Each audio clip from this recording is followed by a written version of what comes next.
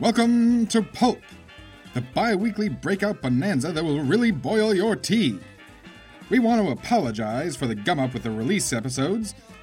Remember we mentioned something about Antarctic mutant yetis? Well, one of them got loose and got tangled up in the tapes. Anyway, we got the tape untangled and the mutant yeti all calmed down. Gave them mango and everything. They love mangoes. Speaking of mummies, we've got quite the show for you today. Our first story is our introduction to the great space pirate O'Malley. It's where she gets her start. Don't worry if she doesn't show up right away, most of the action gets started in the middle. But she's there, we promise. So grab some popcorn chicken, veggie popcorn chicken, or popcorn whatever your heart desires and sit back and enjoy the show.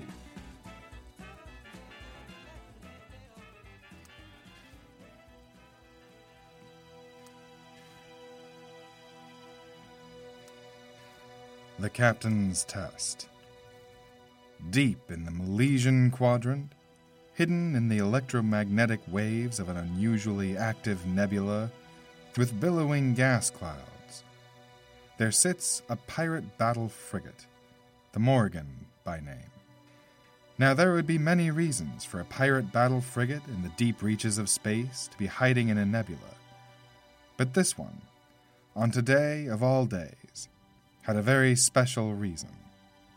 Today was the day of the Tionel, the great contest, where every year any crew member may challenge the right of captainship by entering, along with the current captain, in a boxing tournament. You see, each ship in the Gallowglass Syndicate of space pirates has their own charter that dictates the qualities most desired in a captain. Some hope for an aggressive leader that will attack any rich ship to carry off as many treasures as possible. Others hope for a more ideological captain that will seek the ships of the Free Republic of Usonia and leave them an empty hull floating in space. Others, like the crew of the Morgan, just want to survive as long as possible. Space is treacherous and deadly, and few can call it home for long, even in a sturdy ship. Each charter arranges different tests to draw out the desired qualities in a captain. Some might arrange a contest of puzzles to ensure their captain was adept at strategy. Others might arrange a test of willpower, such as sitting in a freezing tank for as long as possible. Some, or so I have heard, leave the candidates in a field of asteroids, and the first one to make it back to the ship retains the position of captain. The others are lost. The crew of the Morgan had chosen boxing, a test of willpower, fortitude, strategy, all in one contest. For the test in question, after having found the ideal shelter, they automated as many of the ship's functions as possible, to allow as many of the crew as possible to be able to attend the Tionel. The system managers had limited the power to the main cargo bay where the arena had been erected, and the challenge would take place. The ship itself, hidden in the nebula, was a shadow on any of the scanners of passing ships. If it were a sailing ship like the pirates of old, it would have been at anchor, surrounded by a deep fog for miles on end. These events were usually full of excitement, but today, a low hum of a murmur remained in the crowd, even in ostensible silence, like a simmering teapot that at any time might erupt. There was good reason for this. The larger Gallowglass Syndicate, with their various captains vying for power, had been embroiled with factional infighting for the last 3 years. Political turmoil in the Free Republic of Usonia had been brewing in that particular quadrant, and the various factions of Gallowglass had, rather than capitalizing on the divisions of their enemy, fractured into their own factions. The current captain, Driscoll, had come to her captainship under duress. The Syndicate in disarray, and the crew of the Morgan starting to look the same, She ascended in strength, defeating a Captain O'Neill who cheated in the challenges, as she was desperate to retain power.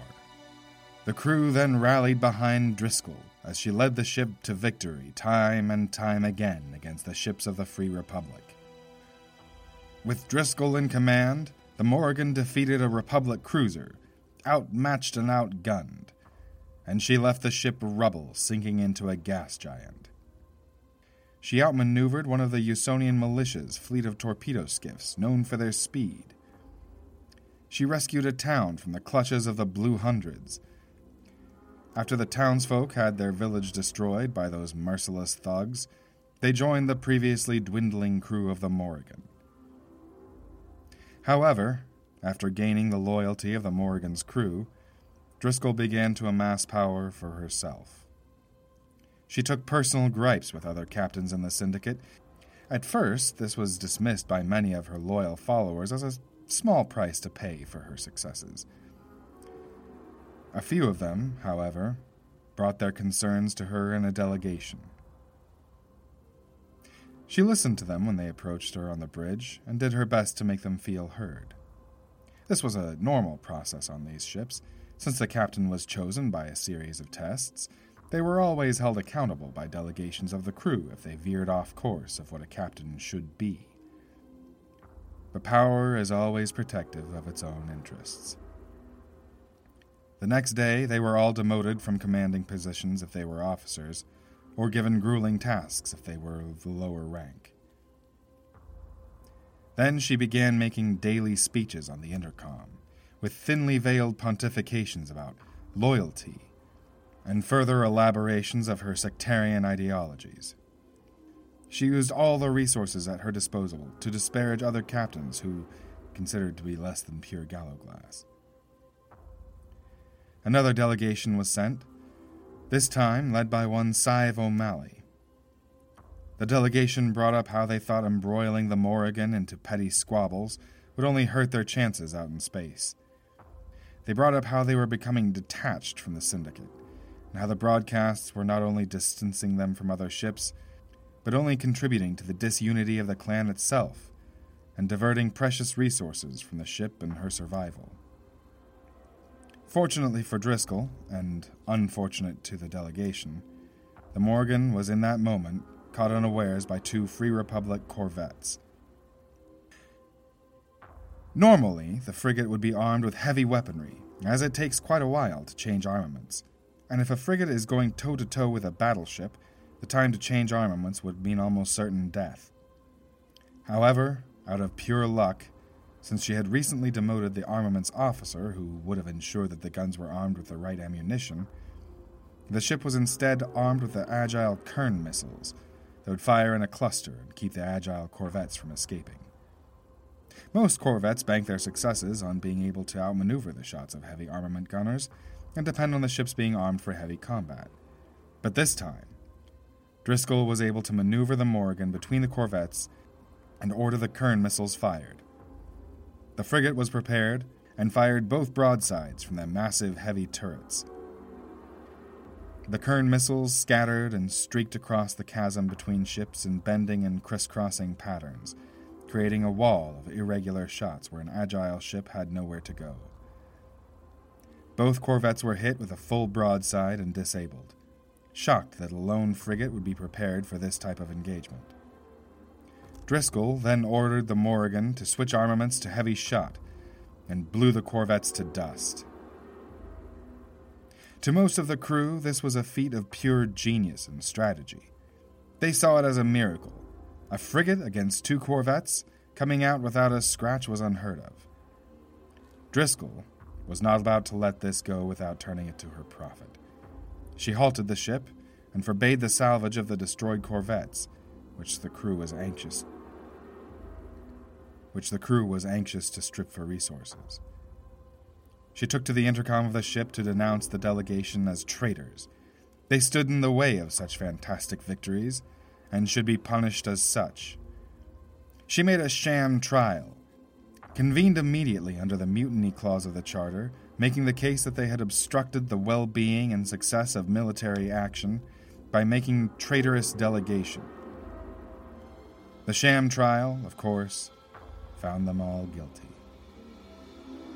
She then ordered the salvage of the ruined corvettes, asking specifically for 2 spacesuits of the enemy. She didn't care about supplies, food, or materials. She then ordered the dissenting delegates to don the suits and ordered the navigators to set course for the nearest asteroid cluster. When they arrived, she ordered the delegates to be fastened prostrate to an asteroid, and left them, waiting to be crushed as the rocks eventually and inevitably collided with each other. They say the madness of empty space overtakes your mind before the rocks crush your body. A systems officer, O'Malley by name, held back tearful sobs as she watched from the window bay of the large forward turret as one of the dissenters, her sister, was being strapped to the rock. Anyone with eyes could see the captain's ship had been tainted. It was now used for personal gain, to further the cult and power of one woman. When the captain's ship becomes a preservation of power, that power will move to crush anyone showing sympathy for the punishment of loyal dissent. It would mean survival for systems technician O'Malley if she could manage not to show her grief. After the execution, the crew was then divided between those keeping quiet long enough for the tional to take place, or those true believers who blindly followed Driscoll. It was difficult to say how many dissenters there were. Some that whispered in shadows debated the need to speak out or quietly go along with it. Meanwhile, Driscoll was becoming even more and more hungry for power. She even began to attempt to rewrite the bylaws of the Charter, doing so by ensuring the committee needed to ratify the changes were all her most loyal officers. 3 officers used the open crew seat on the committee, a place where anyone can sit and speak on the matter, to speak against the changes. They said the power of captainship was in service to the crew, and that this was in service to herself. These dissenters she threw in the brig indefinitely. Some among the crew began to suspect that she was aware of the growing restlessness, and she knew that if she orchestrated another sham trial and execution, she would only be adding fuel to the fire. After this, Driscoll would take to the intercom every morning to talk at length about the need for loyalty, the need to be of one mind, the need for unity, and how those that would criticize her were in the way of what she was doing for the ship and for the pirate clan.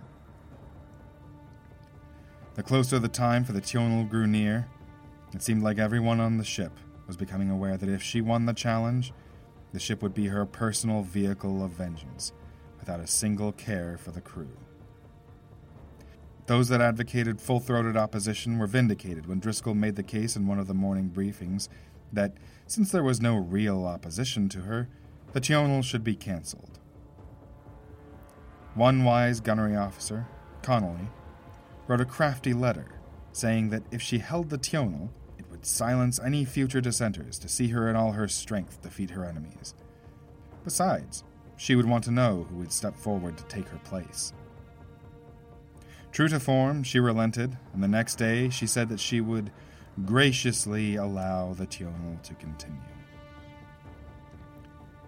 So here, on the day of the challenge, the crew had erected a sort of stadium out of cargo and supply crates, and a boxing ring had been constructed in the center. A somewhat shorter man with wavy, sandy blonde hair, and wore a jacket slightly too small, one of Driscoll's true believers, rose to initiate the ceremony. He pulled at the microphone that had been connected in an ad hoc fashion through the ceiling and dropped to the small announcer's area in the corner of the large cargo hold, and announced the beginning of the challenge. "You are all here for the Great Tional, where we will see Captain Driscoll, who has led us in victory time and time again, meet all who would challenge her fitness for command." As he spoke, the crowd became more and more lively. One could not make out what the crowd was saying, or whether it was celebration, frustration, or a combination of all of the above, melding together in a cacophony of rage. "The captain will now take all challengers," he roared, Let the few who dare step forward and make yourselves known. The last bit was as much of a threat as it was a direction, and everyone knew it. They knew that if they challenged her and lost, their last home would be the outside of an asteroid. The first challenger stepped forward cautiously, like an ant walking up to face a bulldog. He was thin, quiet, cautious man with a red beard, almost long enough to curl. He looked like he would have a hard time going toe-to-toe with the others in a boxing match, although it might have been news to him. Cautious or not, he looked like he couldn't wait to get started. He walked up to the platform and took the microphone from the first mate. I am Gunnery Officer Connolly, and I challenge the captain. He laid his gunnery jacket aside, leaving his buttoned officer's shirt. The second challenger stepped forward, a Marine named McCarthy, with the frame of a crate. The crowd hushed for a second when she stepped forward. She had been a vocal supporter of Driscoll and was known to floor her fellow Marines with a single punch if they so much as breathed dissent. So why would she challenge the captain? And if no one said it, it was on the minds of many that she was a plant to make sure that either Driscoll won or a loyalist like her would. The crowd started to boo as she took the mic and announced her challenge. Then the last challenger stepped forward, a woman with short, reddish-black hair and a streak of scars on her left cheek. She had already shed her jacket and was wearing only her sweat-stained tank top. She wasn't waiting for the prompt, but was already wrapping her hands with boxer's tape as she walked up to the first mate.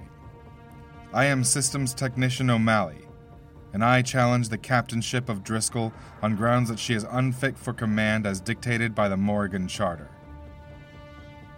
The crowd erupted in noise again with a muddled mixture of boos and cheers. First Mate Foley took the microphone again with a petulant jerk of his arm. I guess we'll see about that, he said with a sharp glance in her direction. Challengers, take your positions. He began reading directly from the charter. For those of you not familiar with the art of pugilism, this is a test of martial prowess, strategy, and mental endurance. The order is determined by straws. The officer of ceremony will hold all straws, each pair having similar length. Those who pull similar lengths will be the first to face each other. Connolly, being the first challenger, stepped forward to pick his straw first.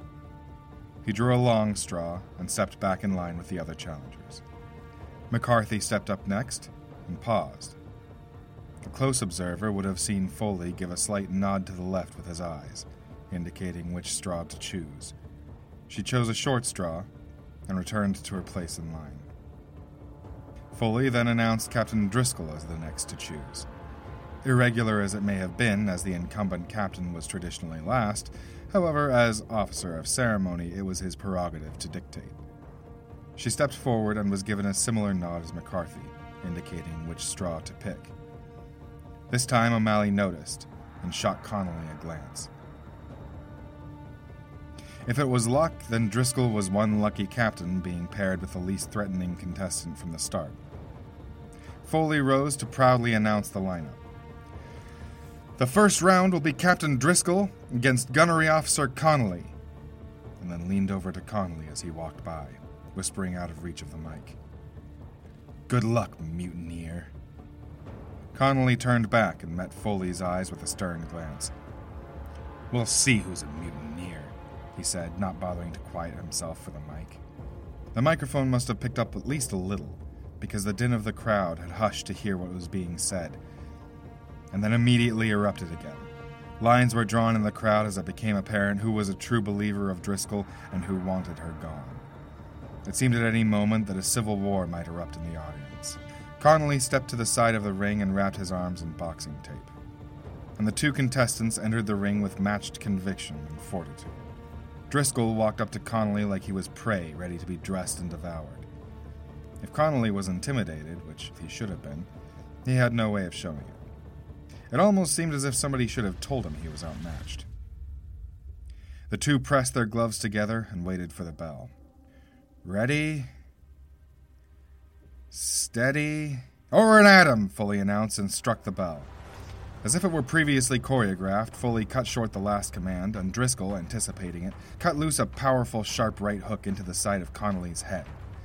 He staggered back, parrying as many of the blows as he could, but he was drowning in punch after jab from Driscoll and already off his balance. It wasn't long before she had him on the ropes, pummeling him mercilessly. The gunnery crews began to start considering amongst themselves who should succeed him as officer. Driscoll hauled back to give him a knockout blow, but to everyone's surprise, the small man was still in the fight. He ducked under her right arm as she wound up the punch and deftly shuffled around her, giving her a quick and pointed jab to the ribs with his left. As he continued to shuffle, gave her a hook to the jaw with his right, as her limb was extended in the power punch that he had evaded. His streak was short-lived, though, as Driscoll used her extended arm to give him a full elbow to the chin, followed up with a deadly backhand to the temple. Both moves were illegal, but none were called, as Foley, again, was the one with the responsibility to call fouls. It was clear that the whole of the fight was rigged in Driscoll's favor from the choosing of the order. Connolly was in bad shape, and Driscoll wasn't letting up. He was still reeling from the 2 direct hits, and he was barely able to prop himself up on his own feet. He did his best to throw a few blows, but they were about as useful as arrows made of straw. Driscoll still had him, and there was no way out. She just waited for him to throw a sloppy punch and lay one in his head until he dropped on the floor. Foley counted to 10 as fast as he could, and Connolly was still rolling to get up by the time the bell chimed. "Your next challengers, O'Malley versus McCarthy," Foley bellowed, and the deckhands carried Connolly off to the med corner set up behind Foley's makeshift announcer's booth. McCarthy entered the ring with a swagger that was unanswered by O'Malley, who made her own entrance as if she had better things to do than to fight a meathead lapdog. They touched gloves at the center and waited for Foley to give the order. McCarthy must have been expecting the same consideration as Driscoll, anticipating the rushed order of the count. Foley didn't give her the same accommodation, and she ended up throwing an early punch. It didn't matter, though. Foley didn't call the foul anyway. O'Malley was outmatched, same as Connolly had been. McCarthy was stronger and could take more of a punch than O'Malley. She was quick, too, throwing punches like clockwork, keeping her shots close and precise. O'Malley blocked like a champ and threw what little shots she had opportunity for, wasting none of her energy that she didn't have, but still had to move the most to bob and weave away from McCarthy's hurricane of punches. She did her best to stand her ground, but McCarthy kept backing her into corners until the technician waited for a strong and overconfident right hook from her opponent. O'Malley then seized the opportunity and switched her stance to southpaw, started pummeling McCarthy from her head to her ribs. McCarthy was taken aback and kept staggering, unable to find her footing. It didn't take long to find herself on the ropes for once, and O'Malley kept up the barrage. Anyone that knew O'Malley, which wasn't many since she tended to keep to herself, knew she was a lefty. She played righty to wear out McCarthy and used the opportunity of the surprise. McCarthy, cornered and worn out, made one last move, the only one she needed. She took one of O'Malley's left jabs and wrapped her arm around it, lifting it from the elbow until she heard a crack. O'Malley let out a yell, and the crew let out an uproar. This was more than just illegal, it was damn dirty. She staggered back, and McCarthy relaxed her stance a bit, anticipating her opponent to yield. Whether it was broken or strained or injured in some other way was unclear. What was clear was that O'Malley was broken beyond hope. Foley, instead of calling the foul, attempted to call off the fight. "Look there, folks, that seems to be a final blow to O'Malley. Let's move on to the next duel." But O'Malley might as well not have heard him. She rushed at McCarthy with renewed vigor, catching her again off guard. She landed a hard jab to the face that knocked her back even more. Then O'Malley kept on, her injured arm hanging limply to her side, and her right in perfect form with her footwork, landing hard jab after hard jab like a jackhammer until McCarthy was on the floor.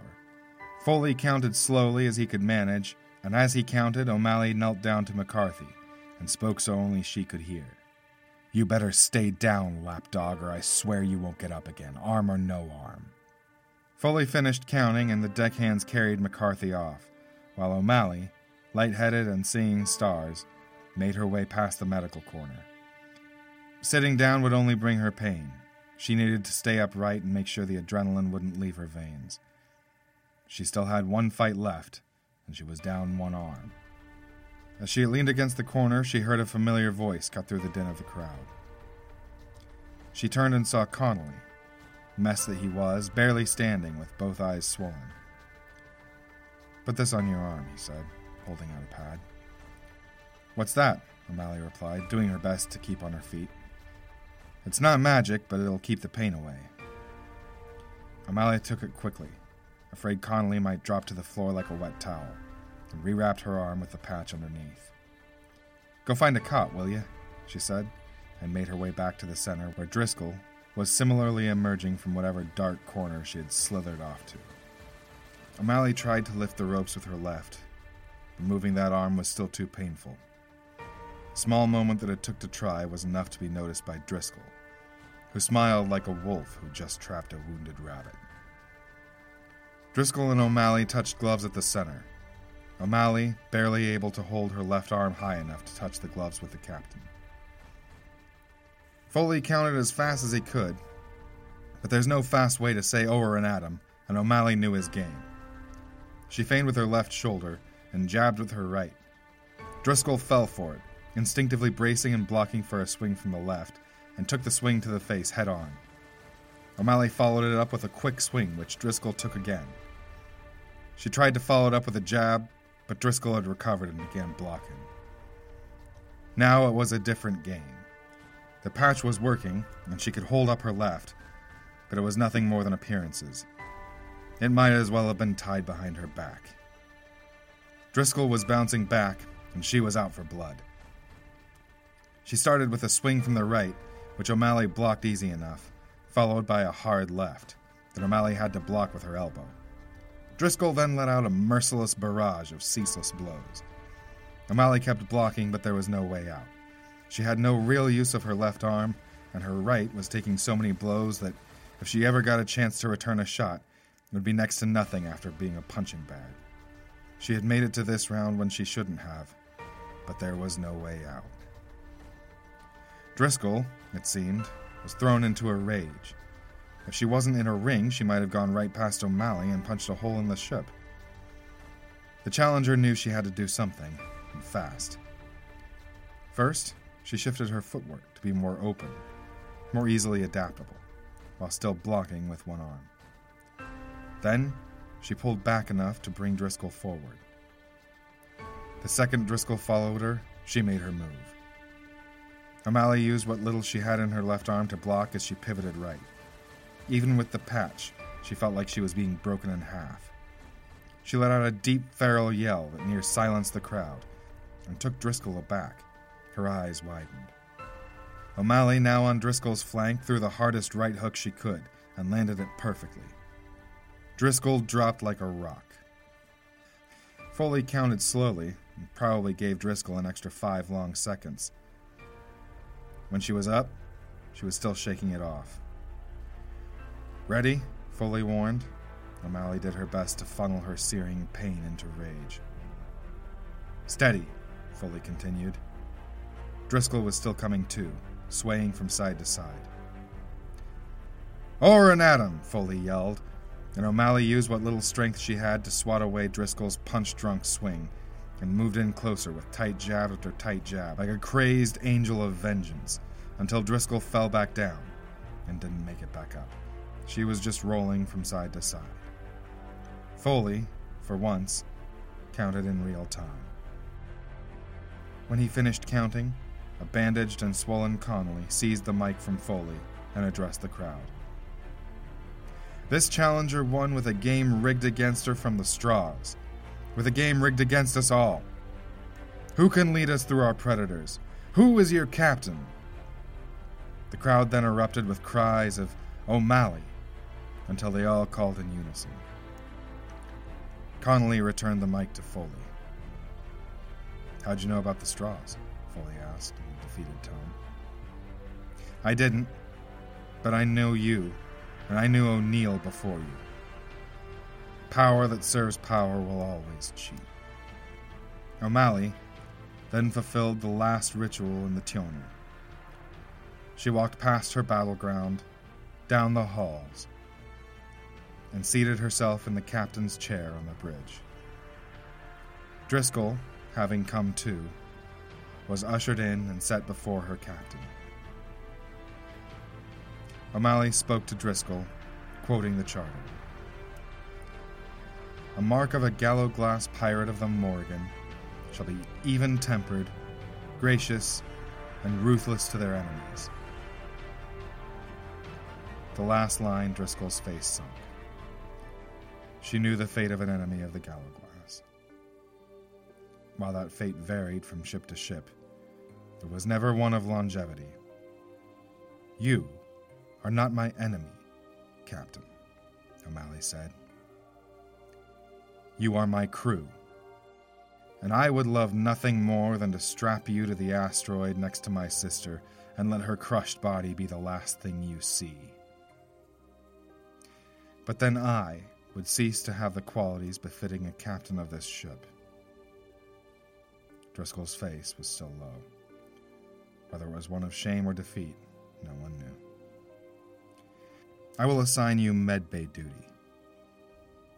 You have torn this ship apart for a year, and now your duty will be to heal it. Do you accept this assignment? Driscoll nodded penitently. I accept this assignment, she said. To your post, O'Malley replied, and walked to the bridge to be tended by medics. This was to be a new era for the Morrigan.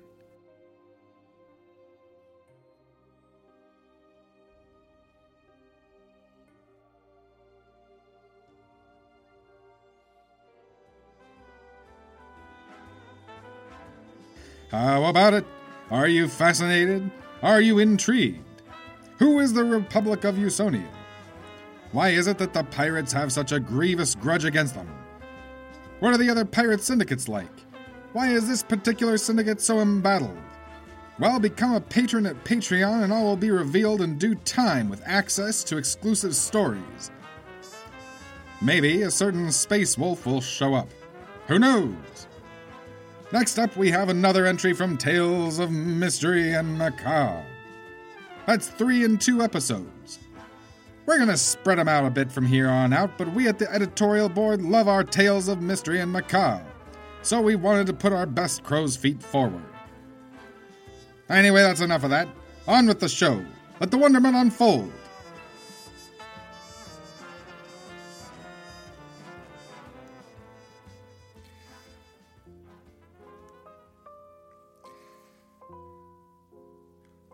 Kashta's Revenge.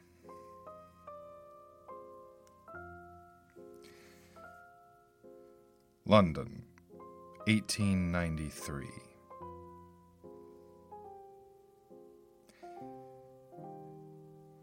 All the great capital of the British Empire had been abuzz with was speculation of what Lord Fitzgibbon had brought back with him from his archaeological dig in Egypt. Rumors multiplied like insects of what might be on display in the unveiling at the Museum of Archaeology, where he planned to exhibit all his findings in their ancient glory. The headlines plastered on the front of every newspaper seemed to speak of nothing else. Indeed, it seemed difficult to find even a shred of regular news, since the rest of the papers were filled with updates on what roads would be blocked off, which police precincts were pulling beat cops onto the streets working overtime, or the daring exploits surrounding the discovery of these artifacts. The mania became madness when Lord Fitzgibbon announced an exhibition where he would present his most impressive find, the mummy of an unknown and ancient Egyptian king, and that it would be on display in the great auditorium of the Museum of British Exploration. The cobblestones of the old city that never seemed to fully dry were more than unusually wet and slippery. Many walked across them as they would a lake frozen over, paying extra care to avoid slipping and landing face or back down on the streets. As the crowds lined up in front of the museum, an old beggar woman, dressed in rags and smelling of human excrement, wailed without ceasing. "The treasure is cursed! The treasure is cursed! Nothing you bring on these shores comes alone. All will bring their curses upon you." Before long, the police arrived, stuffed her in a wagon, and carted her off before any more of the finely dressed patrons of the event arrived. The disturbance seemed to have little effect on the crowd, whose conversations quickly changed from those of disgust at the old woman to gossip and rumors about the customs of the ancient Egyptians and what fine and prestigious guests were rumored to be in attendance. Inside the museum, the patrons shuffled past the exhibits of jewels, statues of Egyptian deities, busts of pharaohs, and other such curiosities of the ancient world, all in a hurry to reach the auditorium. There happened to be another rumor. Since Lord Fitzgibbon was an avid spiritualist, the rumor was he brought a practitioner of that art to perform a séance and speak with the spirit of whomever the mummy had been in life. The crowd, desperate to get a glimpse of the curiosity or any confirmation of the rumors, pressed up against each other in the most undignified manner. The masses had already gathered in the auditorium in the main exhibition hall, and every space was filled. Any proper Londoner would have vehemently denied that anyone was sitting on anyone's lap, but any casual observer present would certainly have sworn that the seats had doubled their capacity. A rectangular stand had been erected at the center of the stage, covered by a deep red cloth with golden fringe and tassels. Upon the stand had been placed the sarcophagus of the great king of the Nile. Hieroglyphics covered the sarcophagus from head to toe, some barely visible and faded, others brightly colored, others a kaleidoscope of bright colors. The aristocrat adventurer was waiting for the room to fill and the crowd to quiet down. He stood behind the sarcophagus, dressed in a beige archaeologist's attire, with a dull knife at his belt that seemed more decorative than functional. As much as he presented himself as a thrill-seeking adventurer, he had never needed to use the knife. That's what he hired his companions for.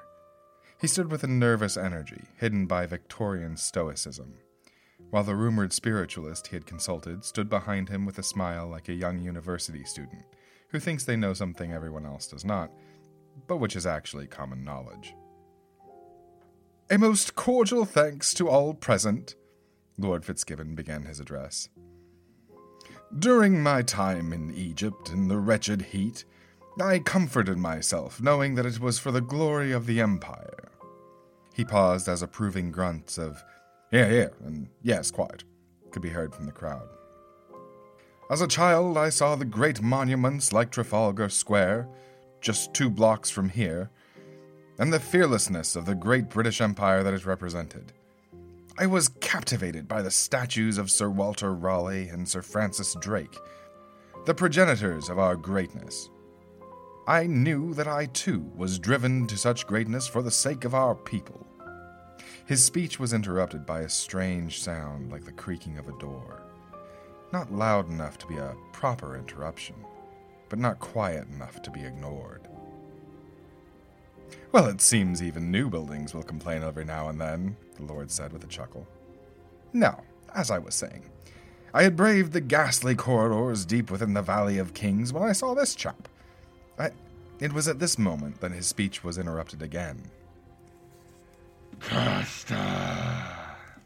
a raspy and throated voice called.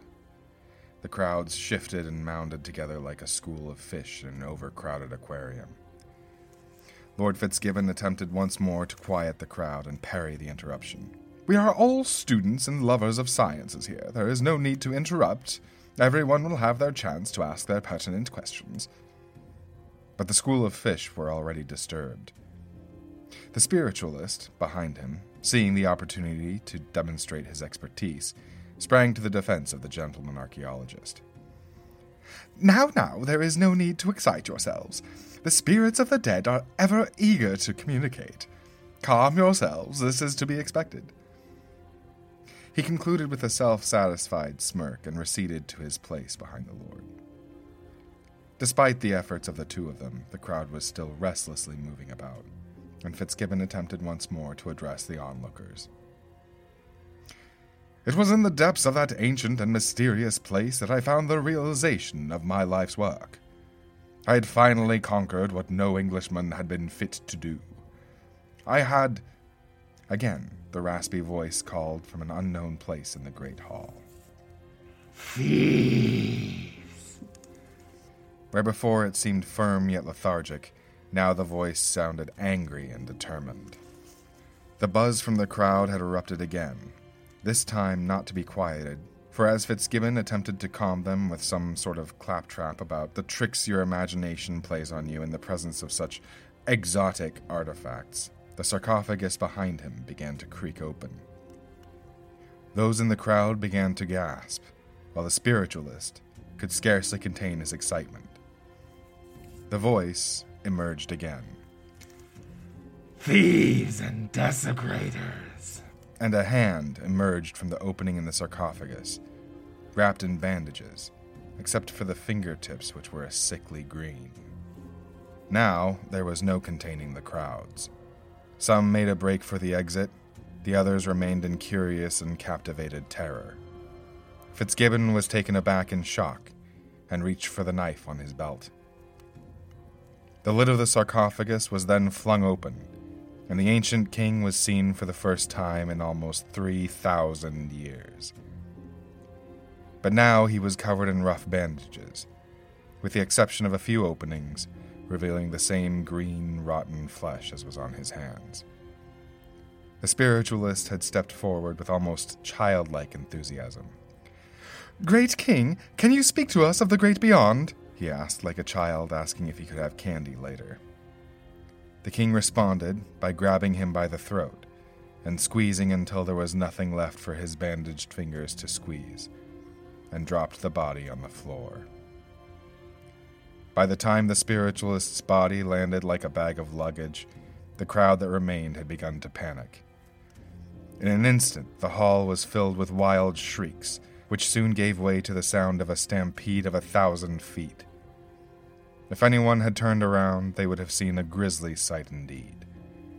The ancient king had the gentleman adventurer cornered. "I'll take you back. I'll fill your tomb with treasures," he begged. It is too late, the king replied and reached for the cornered lord, who quickly brandished his knife and plunged it into the dead king's chest. Fool, the king said as he pulled the knife out of his own chest and plunged it into the aristocrat's. Die without honor, he spoke and left the adventurer to his death. He slowly made his way out of the auditorium and into the streets, where the Scotland Yard volunteers were ready with their billy clubs. The few that carried revolvers opened fire on the ancient king, who in turn pulled a metal handrail and returned metal for metal, plunging it into the hearts of the policemen. The rest saw the writing on the wall and turned and ran to save their lives. The king stumbled on, unopposed, with fleeing citizens crying out and praying to God, asking what they had done to deserve such horror. He paid them no mind, but stopped at Trafalgar Square, where he reached the mighty pillar and spoke for the last time. Whatever king is buried here will rest no more. And with whatever ungodly strength had brought him to life, he uprooted Nelson's column, crashing it into pieces on the cobblestones. The great exertion used to uproot the column caused the ancient king to collapse on the ground and rise no more. In the morning, the citizens ventured out to survey the carnage. Reporters canvassed the path of destruction, attempting to find any eyewitnesses. Reporters When they canvassed came the to the path base of of Nelson's destruction, column, attempting to find any they eyewitness. saw nothing but a pile of When they came to the dust. base of Nelson's column, they saw nothing but a pile of dust.